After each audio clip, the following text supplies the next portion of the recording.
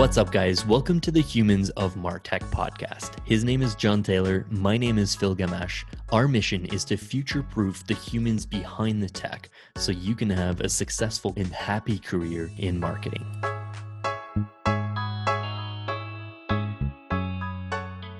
What's up, folks? I've got a solo episode today, but it's not really solo. I'll be joined by various martech pros sharing their opinions.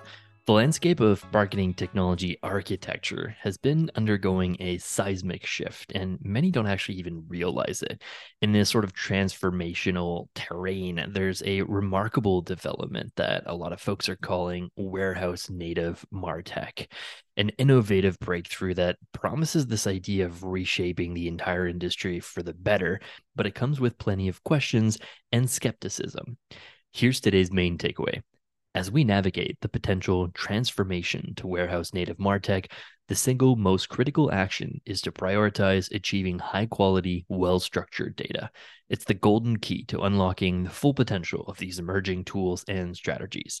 This episode explores the various facets of warehouse native martech and its viability, pulling in insights from industry experts, piecing together a comprehensive view of this groundbreaking shift.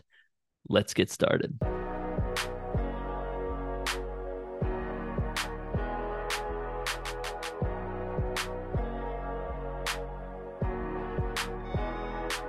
So what are warehouse native martech or connected apps? In December of 2021, Snowflake introduced a new term, connected applications. Unlike traditional managed SaaS applications, connected apps process data on the customer's own data warehouse, giving customers complete control over their data. Benefits include preventing data silos, removing API integration backlogs, enabling custom analytics, upholding data governance policies, improving SaaS performance, and a couple of other things. In other words, instead of making a copy of your data warehouse and your customer data, like most customer data platforms and marketing automation platforms do today, everything lives on top of the data warehouse, and you don't have to pay for copying your database. Some companies solving this in product analytics are Rackham, Indicative, and Qubit.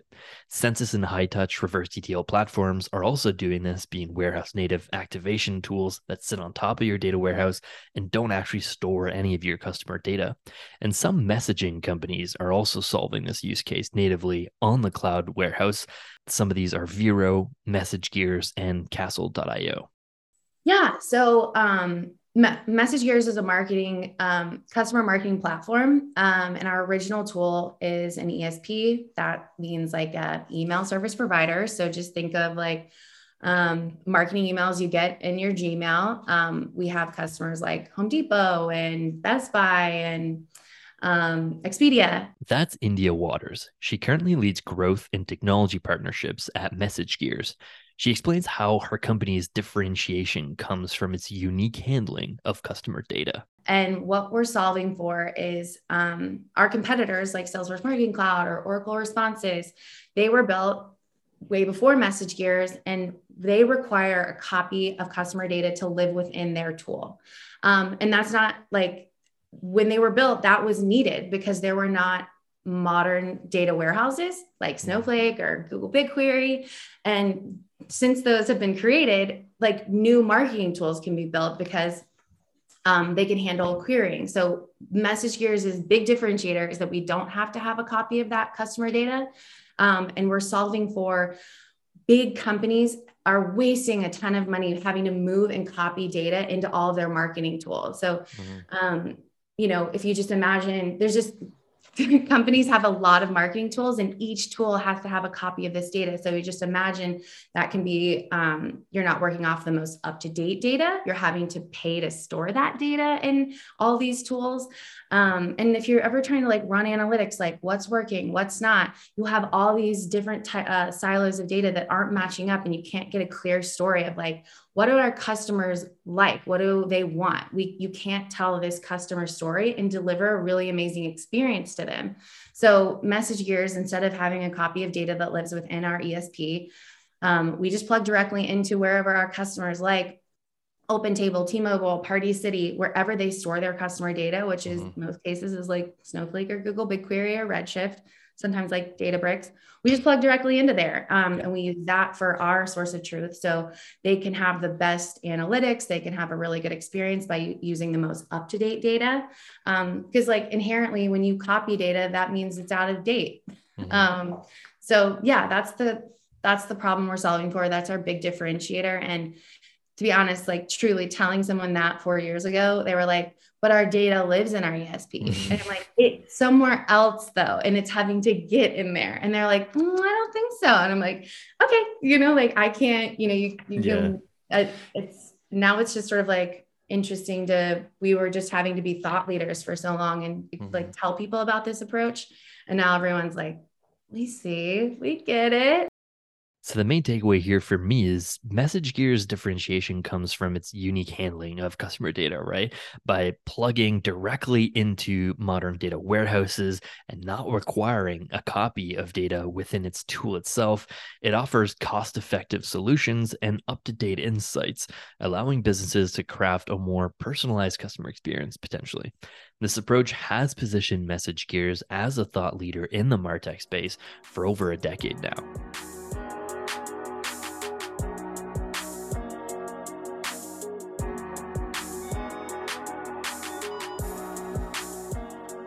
While MessageGears has been around since 2011, more and more startups are waking up to this idea of directly accessing brands' first-party data instead of relying on cloud data syncs.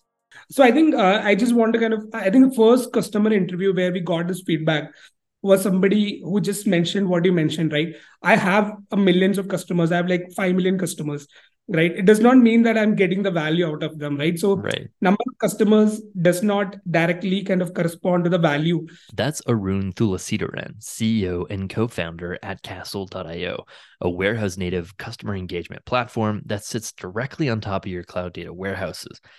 Arun and his team have set out to disrupt this traditional martech to fix some of the fundamental problems as it relates to the significant disconnect between the number of users a company pays to store in their marketing automation database and the actual value that they derive from them. Like if you look at a very small B2C company, right, they have millions of subscribers. It does not mean that they are making a lot of money, right? So for us, I mean, people say that we will our pricing is based on the value that you get. But is it really true for the existing solutions, right? Are you actually getting those value, right? For us, we understand that, still we might not be completely correct, right? But we understand that, we are kind of pricing based on the number of team members who are using this tool. And that is a more kind of an accurate approximation of the value that a company is getting, right? Obviously, there are more marketers who are using the tool. Obviously, they are bigger and everything, right? So for us, that is the kind of differentiation, right? And because we are obviously not storing the data, I mean, we might store the data to kind of solve certain use cases or to kind of optimize some of, because we don't want to kind of run queries all the time on the data warehouse. That's an optimization for that. And to solve like real-time use cases, transactional use cases, we might store the data, but we don't charge you based on the kind of, compute that we do, right? I mean, we charge you just based on like the number of team members who are using the tool. And that's how we are solving that particular problem.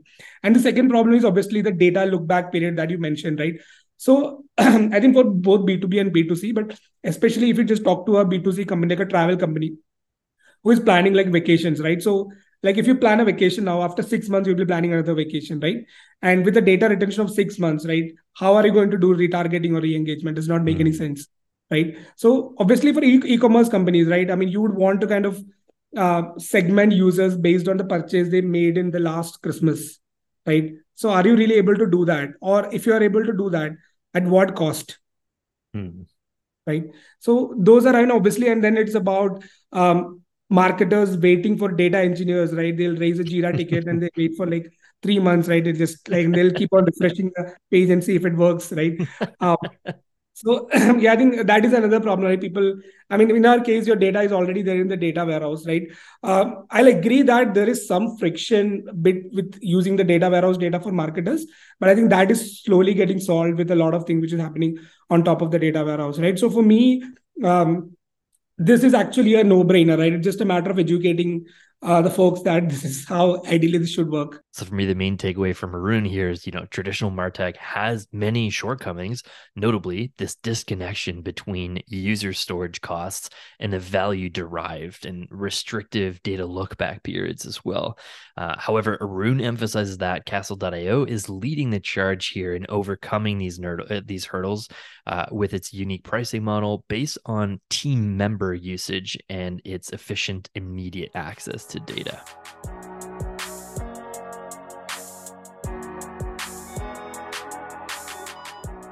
MessageGears and Castle.io's groundbreaking approach in martech isn't merely an isolated occurrence.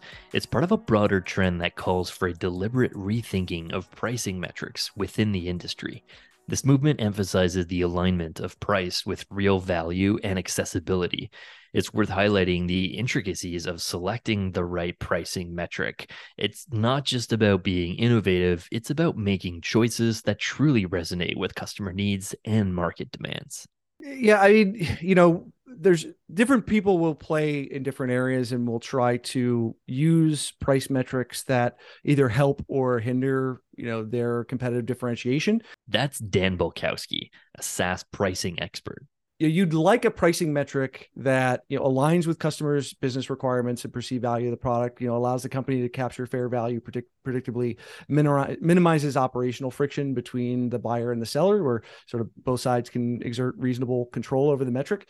And there's going to be a bunch of trade-offs, in there, right? So one of the things is like, how innovative do you want to try and get with a pricing metric? So one of the examples that is loved by all the pricing consultants, and I'll abuse it right now as well. Rolls-Royce did this with jet engines, right? So Rolls-Royce doesn't only make cars, but they make jet engines, and most companies in that industry sold by the jet engine. Instead, Rolls-Royce decided to charge power by the hour. Was there so the this is usage-based pricing again. Mm-hmm. I don't know, 20, 30 years ago, however long this was, so not new. But, it aligns the value, because the airlines are only making money when their flights are, running, right? So they got a plane sitting in the hangar, right? It's like, well, why am I've got an asset that's not income producing, right? So it matches the cash flows of the buyer and the seller, which is really nice. It matches to the value. And then also, they can start taking on a lot of the extended sort of jobs to be done, the ancillary jobs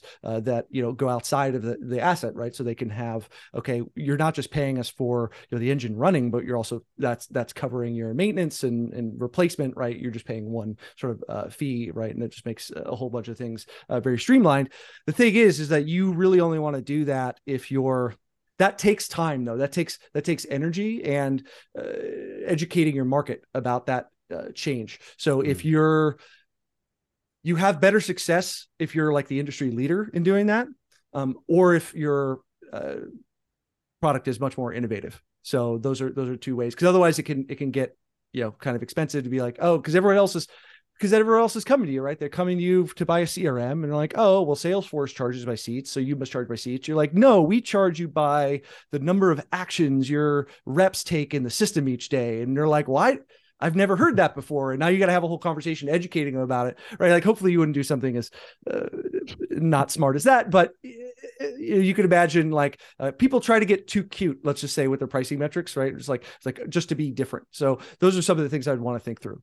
So main takeaway for me here is Dan basically explains that choosing a pricing metric should be a strategic and nuanced decision that aligns with customer needs, perceived product value, and market dynamics, right? An effective pricing metric allows the company to capture fair value, minimizes operational friction, and is within reasonable control for both the buyer and the seller. However, innovation in pricing metrics, such as usage-based pricing changes like we're seeing with Castle.io and database usage, these changes need careful consideration, as it can be costly and time consuming to have to educate the market about this change, especially in the customer engagement platform space or the marketing automation platform space, where people are just used to paying by the number of people in their database. Such innovative approaches are more successful when they're implemented by industry leaders or highly innovative products, right? And that might be the case here for Castle.io. But attempting to be different just for the sake of it can lead to confusion and complexity. So it's crucial to ensure that choosing pricing metric enhances customer value and business profitability rather than simply being different for the sake of being different. And I don't think that's the case for Castle here, and not Message Gears either. Like they're both doing this to enhance customer value.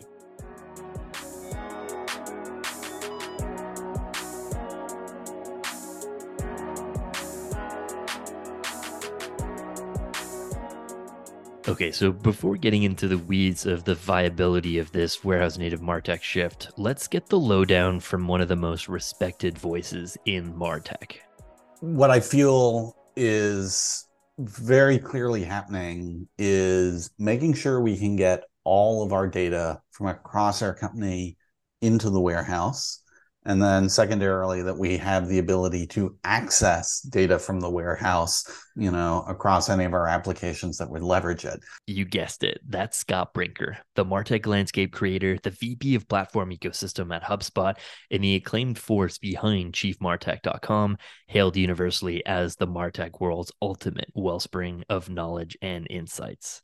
Now, that's a little bit different than saying truly warehouse native, because it's almost a question of layers. It's like, oh, do we just have this one layer of it's the warehouse and then everything operationally like just works directly with the warehouse? There are folks who are experimenting with that. I think it's an interesting thing, but I think the two challenges to that is one you mentioned, which is the fact that the warehouse can have all of the data is a benefit on one hand, but it is also a challenge on the other. Is, data is not inherently rationalized. It does not become like naturally like, oh, the definition of what we're doing here matches the definition here, and we agree this is the standard source of reference for this field.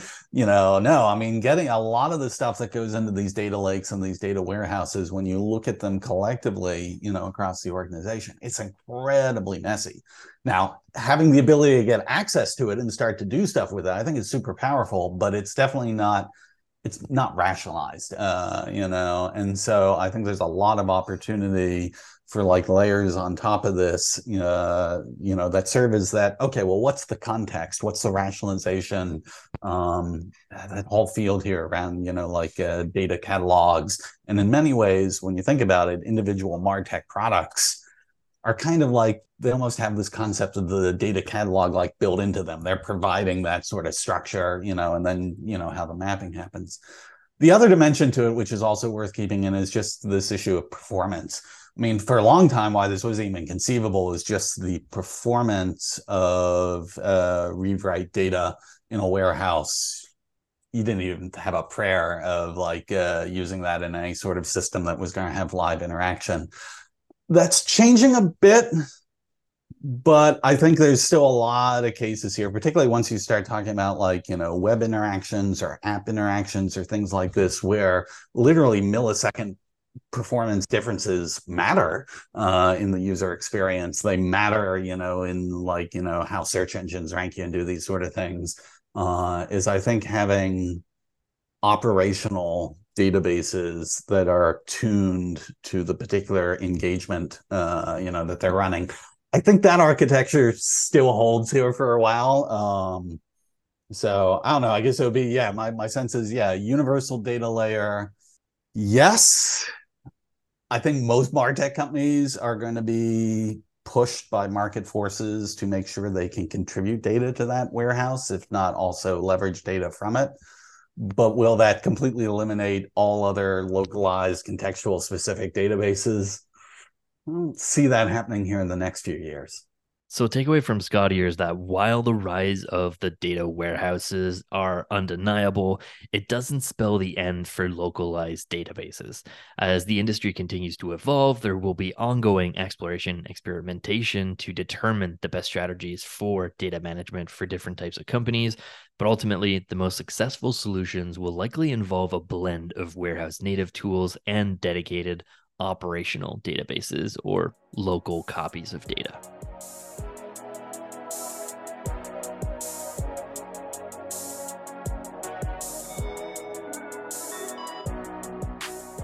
As we talk about the shifts in data management landscapes, the CEO of a marketing automation platform provides a practical example of these changes, discussing how their customer data platform component is actually built on top of Snowflake.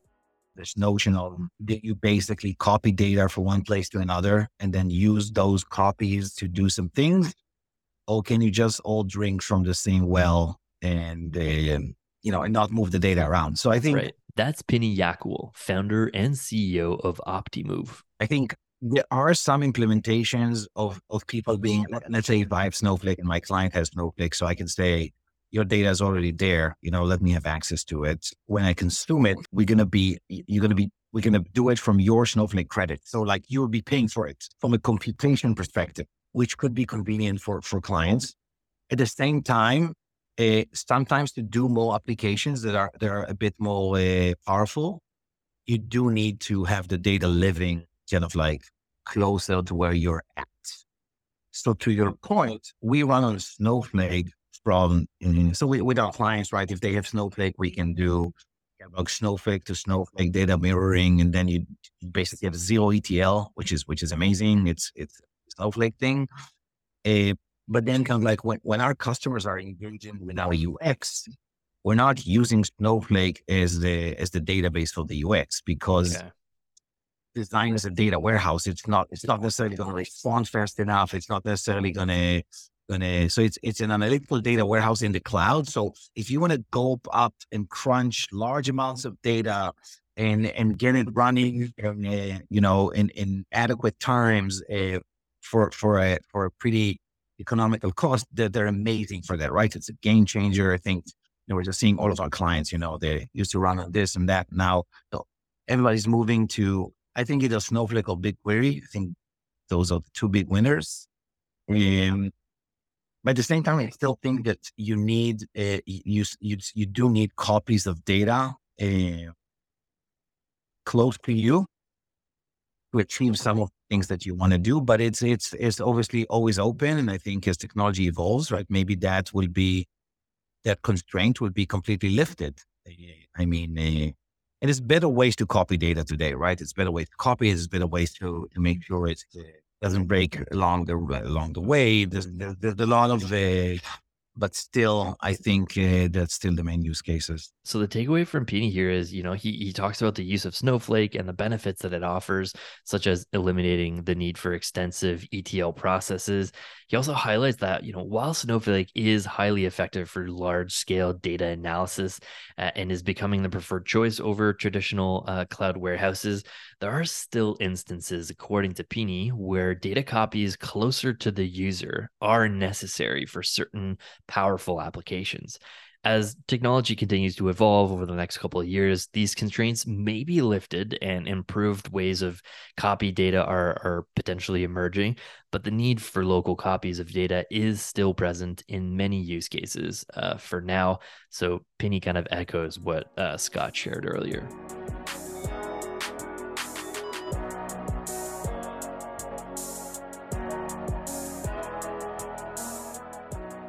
So whether it's technically possible or not everyone is on board with the notion of zero copy data or using martech without ever needing to copy data in any of your tools. At the center of the zero data copy argument, the implication is that copying data creates inefficiency in the form of excess cost. That's Michael Katz, CEO and co-founder at mParticle, the leading independent and packaged customer data platform. I would argue, one, like the cost of storage is not the big driver of cost. It's cost of compute.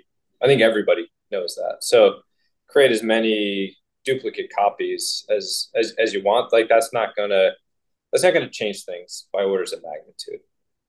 Secondly, I think that it's been proven over time that there's a ton of efficiency to be gained by replicating data, right? For different uses and use cases.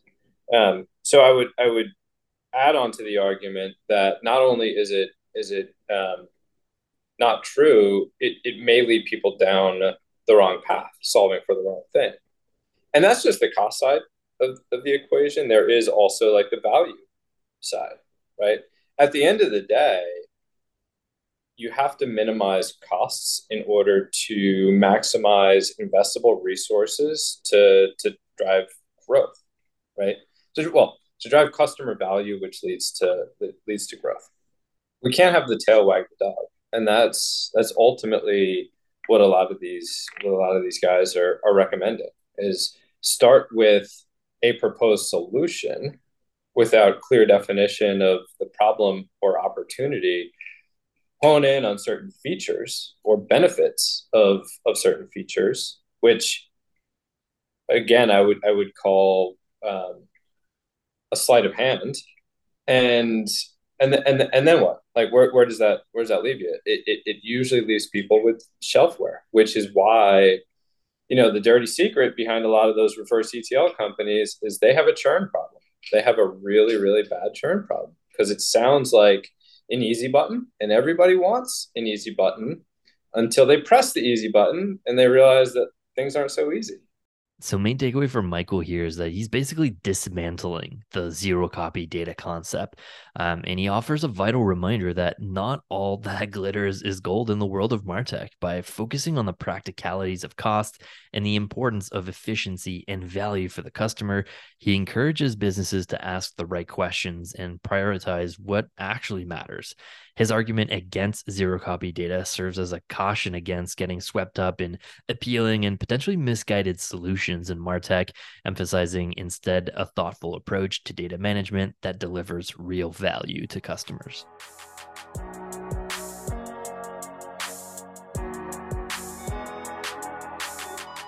Many industry experts agree with Michael that one of the biggest hurdles for warehouse native martech is computing charges and creating a load on your data warehouse or Snowflake instance that can add up pretty quickly.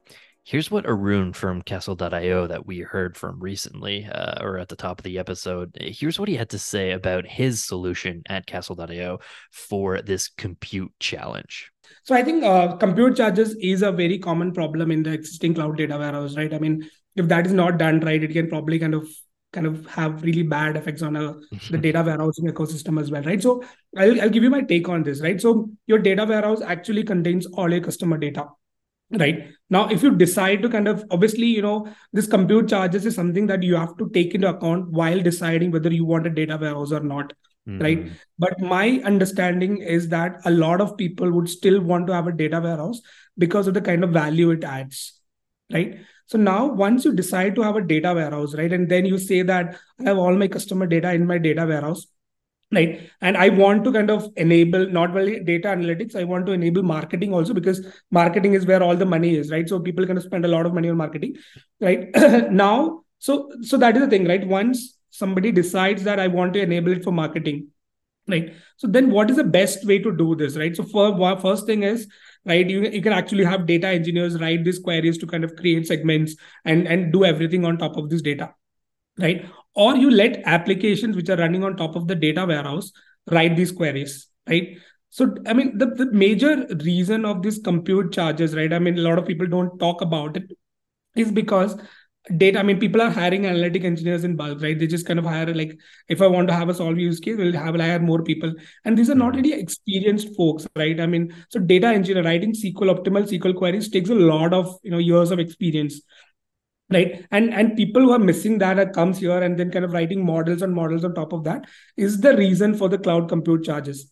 Right. So my take is very simple, right? Once you kind of collect all this data on the data warehouse, the system which is actually better to write the queries are applications like us, right? For example, if you are just adding even a minor filter in us audience builder, right? We just take two days, right? We just run all kinds of load tests just to make sure that the customer doesn't have to kind of like pay even like $1 extra, right? So for me, right, this is like the most scalable model, right? So once you see the value in the data warehouse and enable it for marketing, right? Obviously, there are going to be compute charges, right? But if you use a warehouse native application, your compute charges are going to be minimal, and it's going to be optimal, right? So that is how I see this.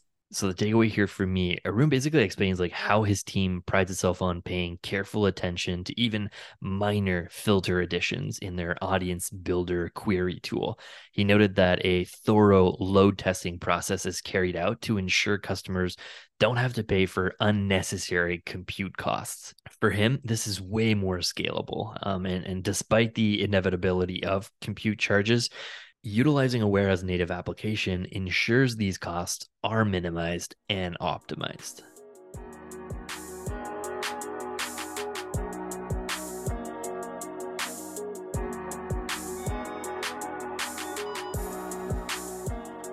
Despite hearing this solution on compute charges and the benefits of zero copy data for many use cases, Michael Katz, CEO of Imparticle, held firm on his stance, going back to the value of customers here. Yeah, so I hear what you're saying. If we look at like the marketing tech stack and we say that there's an analytics or like data visualization component, there's going to be like a customer engagement platform, there may be like an experimentation tool, there's going to be like a customer support service like Zendesk or something like that. I don't know. Say there's like between 5 and 10 different categories that you see across like most martech stacks.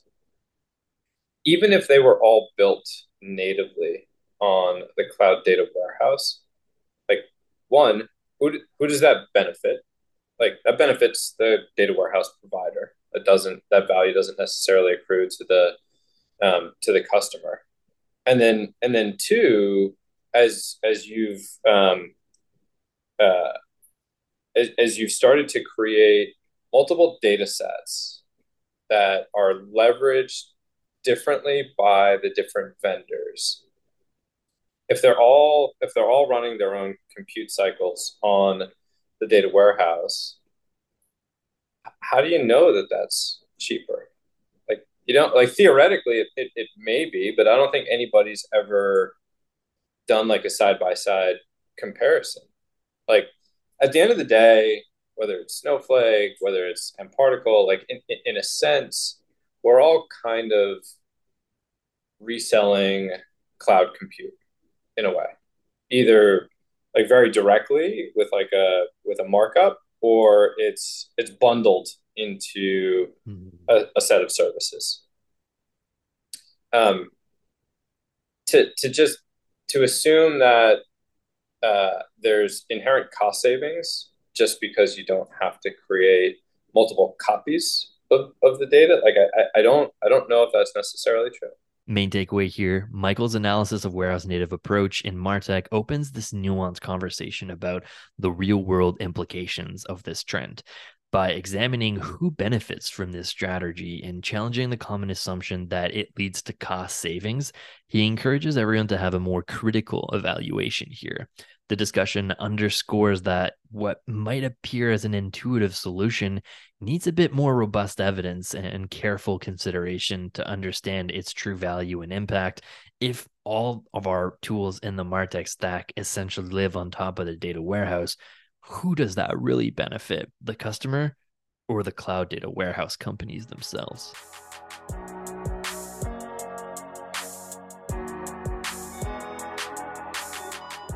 Michael's scrutiny of the warehouse native approach invites a broader conversation about adaptability and tailored solutions in martech. It challenges the standard view, paving the way for alternative methods that don't cling to conventional wisdom. Recognizing that one approach doesn't fit every single scenario and every company is different, some companies are proposing a hybrid approach and shaping the conversation around customization and efficiency. In my mind, it doesn't need to be black and white. If zero data copy is unachievable, and by the way, that's what we are saying right now as well, it's not something that we are seeing that will work for everybody in the near term, but it doesn't mean that we shouldn't be moving in this direction because it's just more optimal. That's Tamara Grusbarg, VP of Customer Strategy at Action IQ, an enterprise customer data platform. Right. So when enough work is done to create this robust data environment internally by the client, then why not take advantage of all of this investment, right? And use the data from where it is and decrease the costs. And again, as I mentioned before, it doesn't mean that we will never, ever go and find necessary data somewhere else, but it doesn't necessarily need to be 0% or 100%, either only zero copy or completely go composable CDP road. It's really in from our standpoint at Action IQ, it's creating this environment, and another term that we are very fond of is future-proof environment, where you can really utilize the different components from best in breed, be it a vendor or an internal solution, and not being locked into something rigid for a long time, right? Being able to choose what works for you today and optimize. So main takeaway here, Action IQ doesn't prescribe a one-size-fits-all approach to handling data, but rather emphasizes flexibility and optimization. The company sees value in moving towards a zero-copy model when applicable and, at some point in the future, focusing on creating future-proof solutions that can adapt to various needs. This philosophy underscores a commitment to innovation and client-centered solutions in the martech arena.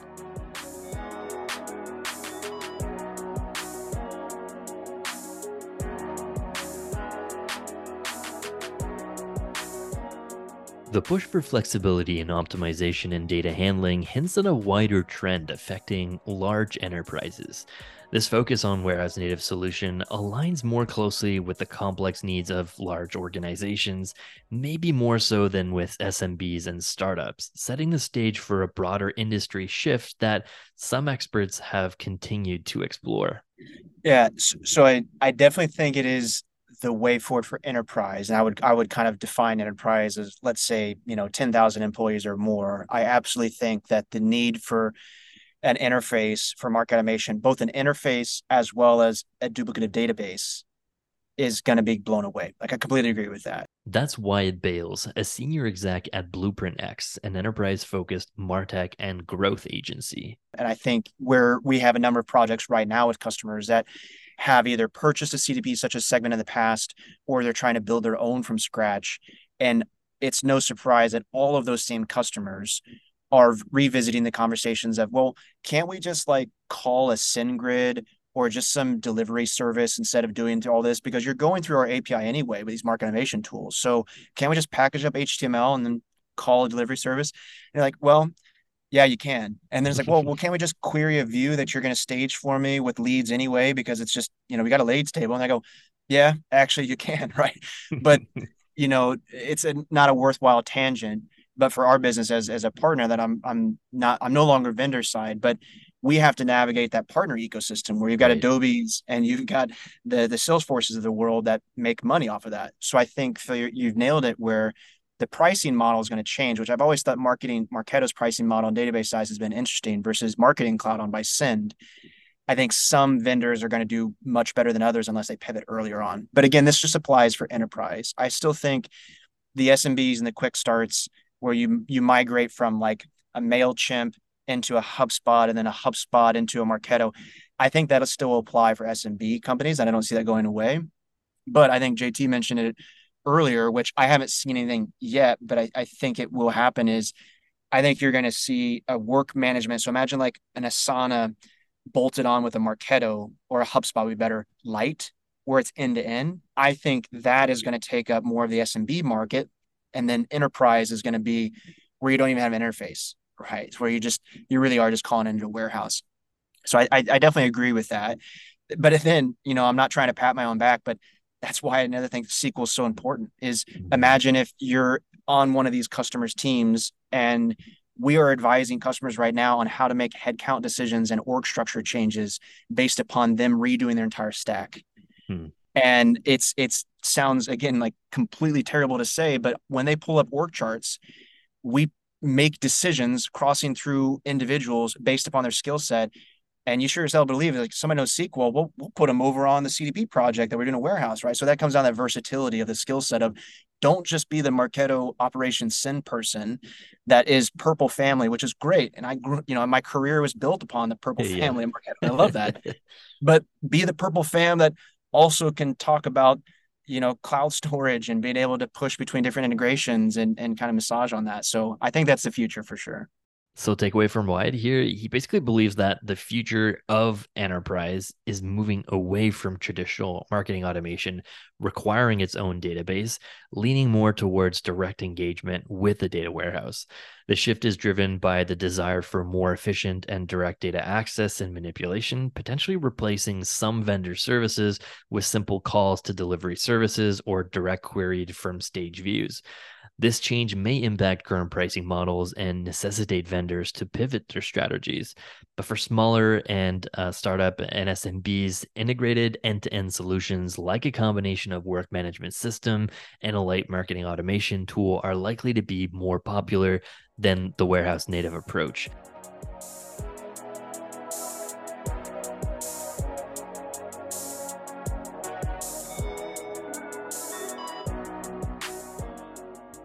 Warehouse native tools being more impactful for enterprise is an argument that's echoed by MessageGears when talking about the differences between API integrations and the warehouse native approach.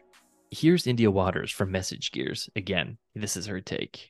Someone who thinks about like, oh, my data is up to date. It's via API. If you're thinking about Salesforce and Pardot, that like for a small to medium-sized business, setting up individual APIs to access that real-time data is not a big deal. Like it's not that huge of a heavy lift. But even if we just keep this example on the small to medium-sized business or like example, you're going to be updating your Salesforce environment to add new fields regularly or occasionally. And then you're having to get in your tech team's queue to add that API to then add into Pardot. They don't automatically update. And then you like, if you've ever plugged in any other type of like sales tools into your Salesforce environment, the matching of fields is like really like complicated. And it's just like, you're trying to force a square peg into a round hole. Is that what I was saying? Yeah. And, like even just now, like on a sales level or we're a small business, MessageGears is a small business. And the fact that we're running into these issues syncing between like SalesLoft, Salesforce, Pardot, we use sales tool called like Demandbase, like the syncing of all of those on a small business side is already getting complicated. So imagine that for a Best Buy or a Home Depot that has like so many SKUs, so many customers, a bunch of data that you can have on first party data that they're collecting, on their customers. It gets complicated quick. Mm-hmm. And if you're having to match up, like in, Google BigQuery, we call it first.name. And then in Salesforce, they call it like, it's all one word first name. Like that is just like, but imagine a bajillion million times, like that is super complicated and it just gets super hairy. So to have MessageGears just essentially be a view into your modern data warehouse, like what you see, what they have invested in this modern data warehouse, what they've set up as their schema, what they've decided to name their schemas, that is exactly what is reflected in MessageGears. While also not having to pay to store that data in MessageGears, while also like, there's all these new data privacy laws and, in some of the evaluations that we go through, it's funny because you'll sometimes encounter someone who like still doesn't get it. They're like, yeah, but like for PII data, like, what are we doing with that? Like, how do we make sure it's not getting synced into your platform? And we're like, ooh, we still have someone that's not getting it. Like we're not storing any of the data. Yeah. So we don't even, and like HIPAA compliance and stuff like that. It's like, it almost doesn't apply to us because it doesn't, because we don't store any data. Right. So the takeaway from India here, the hybrid cloud component of MessageGears sets it apart by ensuring high throughput while avoiding the complexities of data synchronization, and its approach aligns directly with the client's existing data structure, eliminating traditional challenges of data storage, synchronization, and API integrations.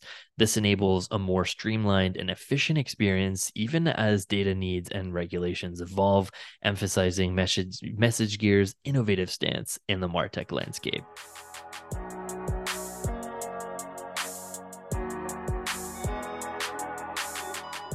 Some of the emerging tools to replace API integrations are called reverse ETL, basically pushing data from your warehouse to your business tools. Some of the startups solving this are Hightouch and Census. The question, though, is does warehouse native martech sitting on top of the warehouse also replace the need for reverse ETL solutions on top of also replacing API integrations? Here's Arun again from Castle.io. Right. I think that's a very interesting question, right? So, yeah, obviously it will actually eliminate the need for having a reverse ETL pipelines, right? But like I mentioned earlier, right, it should not be the reason why you're starting a warehouse native solution, right? So if you're building a warehouse native solution, it should be that existing solutions have this kind of problem and we want to solve that, right? Right. If you're just kind of in the market just because you want to eliminate reverse ETL, then I'm pretty sure you're going to die like pretty soon, right? Because like solutions like Customer IO, right, they're actually building a reverse ETL into this thing, right? Why would, I mean, obviously they'll choose you, right? But if I mean, like I mentioned, right, I mean, it's about like some of the limitations of the existing tools. If you can solve using warehouse native approach, so then that is where I think this is going to kind of go. So the takeaway from Arun here, warehouse native solutions might theoretically replace the need for reverse ETL. But again, Arun, his successful pivot relies on problem solving and enhancing existing functionality for customers. The focus should be on creating value and meeting user needs rather than simply seeking to disrupt existing processes.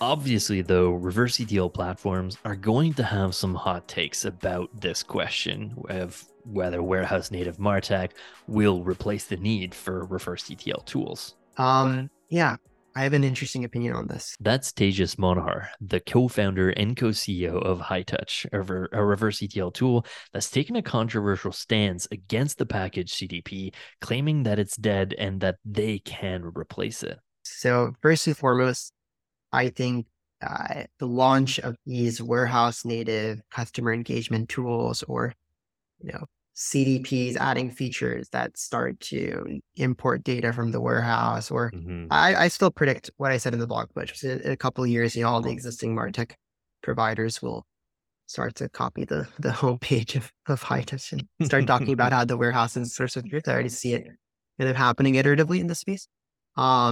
Will they be able to re-platform their products? It's a different question. But yeah, all of this is validating that martech and data can't be separate, and these worlds need to intersect.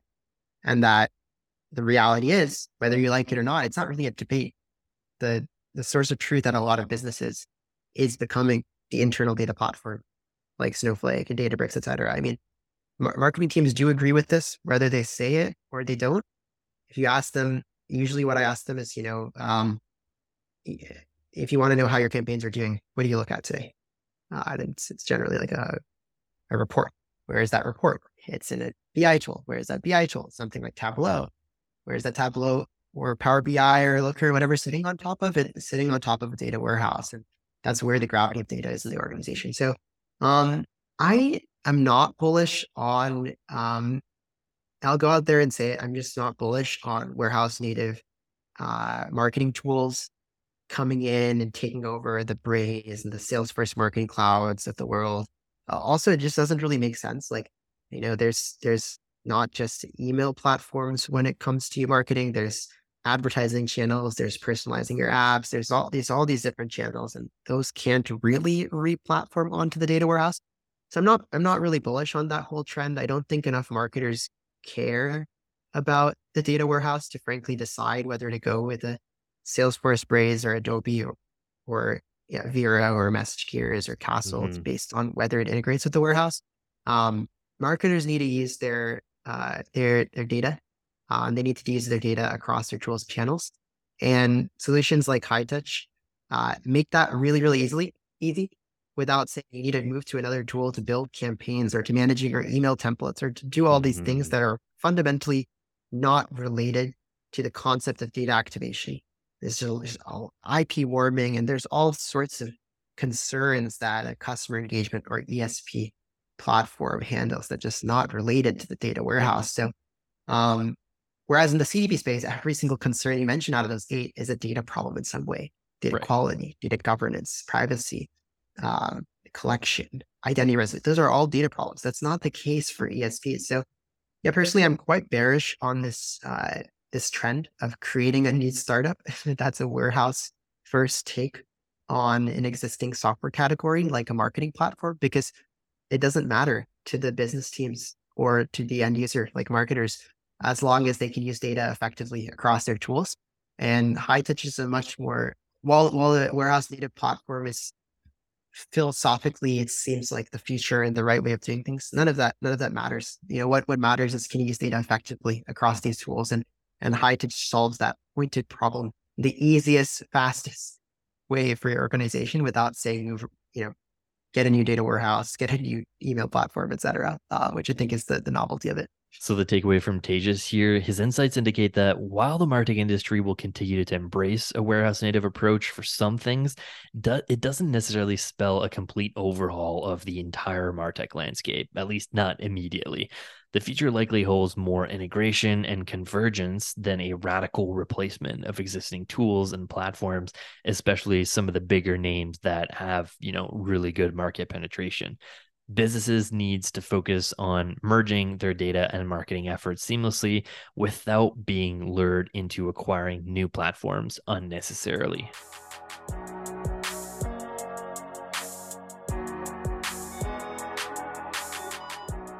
Interestingly enough, not all reverse ETL vendors have a negative view on warehouse native approach. It's a great question. And nothing would be better than if we ended up in that world, right? I think because it would mean less proliferation of data, right? And more consistency. And I stated that as my goal when we started this thing. And so I want that. That's Boris Jabes, the co-founder and CEO at Census, another reverse ETL platform. So my ability to predict when is limited, right? What I can tell you is that we've been doing it for longer than anyone else. So it's like you said, Census is effectively a warehouse native solution and has been since before that was a term. Our product connects natively to these warehouses. And what does it do is it allows you to activate that data, right? As a marketer, take it and put it into a customer engagement platform, let's say. And we now also support, right? And we launched a couple months ago to great fanfare, something called the Audience Hub, which is a component in our product. Like you can buy it effectively as a separate SKU, or it's part of our larger, you can buy the fat plan. And it is that's not the technical term.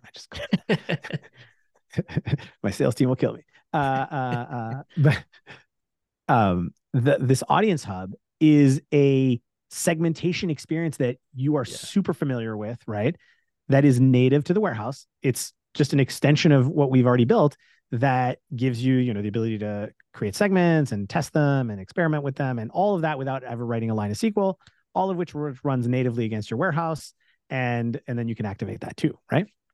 So here's what we know from having worked on this for years.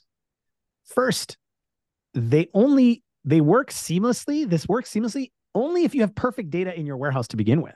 Yeah. And a lot of what Census does, you said it yourself, right? When you describe reverse ETL, it's about getting the data in the right form. And it's about helping you build the right transformations, the right shape of the data to make it useful. And warehouses, they are optimized for storing tables of data. Mm-hmm. That's it. They're very, very, very good at it, right? But if you think of Marketo is not operating on tables of data. It's operating on users or contacts or whatever nouns you use, right? And what we found, and I know a lot of the companies you've named, right? Like they're friends, and they have to build a lot of the same functionality that Census has already built. Right. Things like validating the data before you use it, the ability to customize to some degree the kind of the relationships. Oh, and by the way, data warehouses don't show you what the relationships are. So Census understands relationships between things. And you need that if you're going to build a segment that is users who have done this event 12 times, right? Then you need to know that there's a users table and an events table and they're related a certain way. Mm-hmm. Oh, and let's not get started about many-to-many relationships between like a workspace and a user and so on and so forth, right? And so, yes, I think warehouse native tools are going to increase. Absolutely will happen. But I actually think the fastest way for people to build that, if you're an app developer, is actually, no joke, to call us and work on top of Census, which is already basically a perfect layer on top of the warehouse to give you more benefits, right? Mm-hmm. So I have nothing to announce today, but like definitely app developers should contact me before they try to build all of this themselves. But yeah, I think the need for data pipelines will reduce over time. And won't that be a great day? Like, I don't care about data pipelines. Mm-hmm. Like who does? That is not a user goal. Yeah. That's like the same way Apple, they don't ever really try to talk about like the megahertz or whatever. Or I guess now it's gigahertz. It's like, what is the thing you can do? And if moving data just disappears as a concern, great. I think that's many, many years away. Yeah. I think people will declare it long before it's true because it markets really well, Yeah. right? They'll declare things to be a zero ETL framework or whatever, or some other thing like that. That's very plausible and it will be true over time. But, I hate to play the math game again, but like the speed of light is a real thing. And like data cannot instantaneously be in all places at all times. Like that's actually not possible. So this is all going to get better. And I can't wait for the day when as a marketer, when you use an application, you don't have to think about how data is loaded into it. And that was always the goal of Census. So if we get there because everyone becomes warehouse bound, then I will be so happy, Phil, swear to God. Like I will be just so happy because I think the fact that companies manage complicated systems of data movement is a distraction. Yeah. Like there should be one, like what you need to work on is transforming and modeling your users. That's a hard problem that you need to spend time on. And we try to make it as easy as possible for you to do that. I don't think we purport to say we solve it for you. And then everything else should be like, I think a couple of years ago, I was on a panel and I said something kind of glibly, but I really do believe this is like every application you use should just be a very lightweight cache on the core data warehouse that you have or the data platform that you use. And that's what we want to make possible. So let's make it happen. So the takeaway from Boris here, like he basically believes that the future of data management will lean towards warehouse native tools, reducing the need for complex data pipelines. And, these tools will allow for seamless integration and activation of data for various uses, such as marketing, without requiring extensive data manipulation skills. However, Boris explains that the transition to this state depends on the perfection of data stored in the warehouse and a comprehensive understanding of data relationships. And although there's considerable amount of work to achieve this future, the end goal is to make applications merely lightweight caches on top of the core data warehouse, thus making data movement a background concern for the user itself. This will allow companies to focus more on transforming and modeling their user data, a critical task that demands their attention.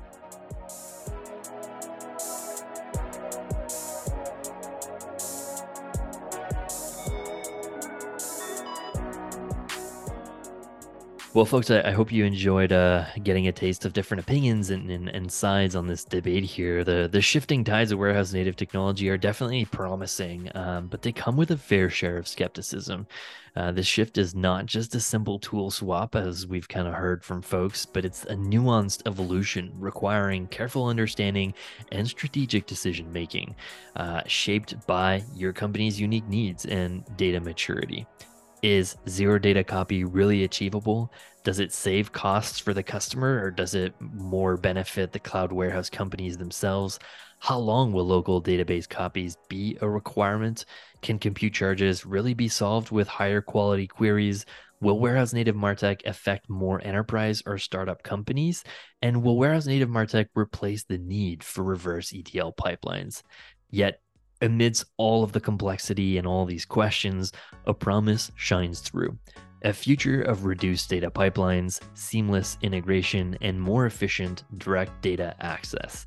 The challenge, as well as the opportunity, lies in the journey towards that future, a journey fueled by the symbiosis of pioneering tools and clean data. You heard it here first, folks. As we navigate the transformation to warehouse native martech, the single most critical action is to prioritize achieving high quality, well-structured data. It's the golden key to unlocking the full potential of these emerging tools and strategies. We'll catch you next time.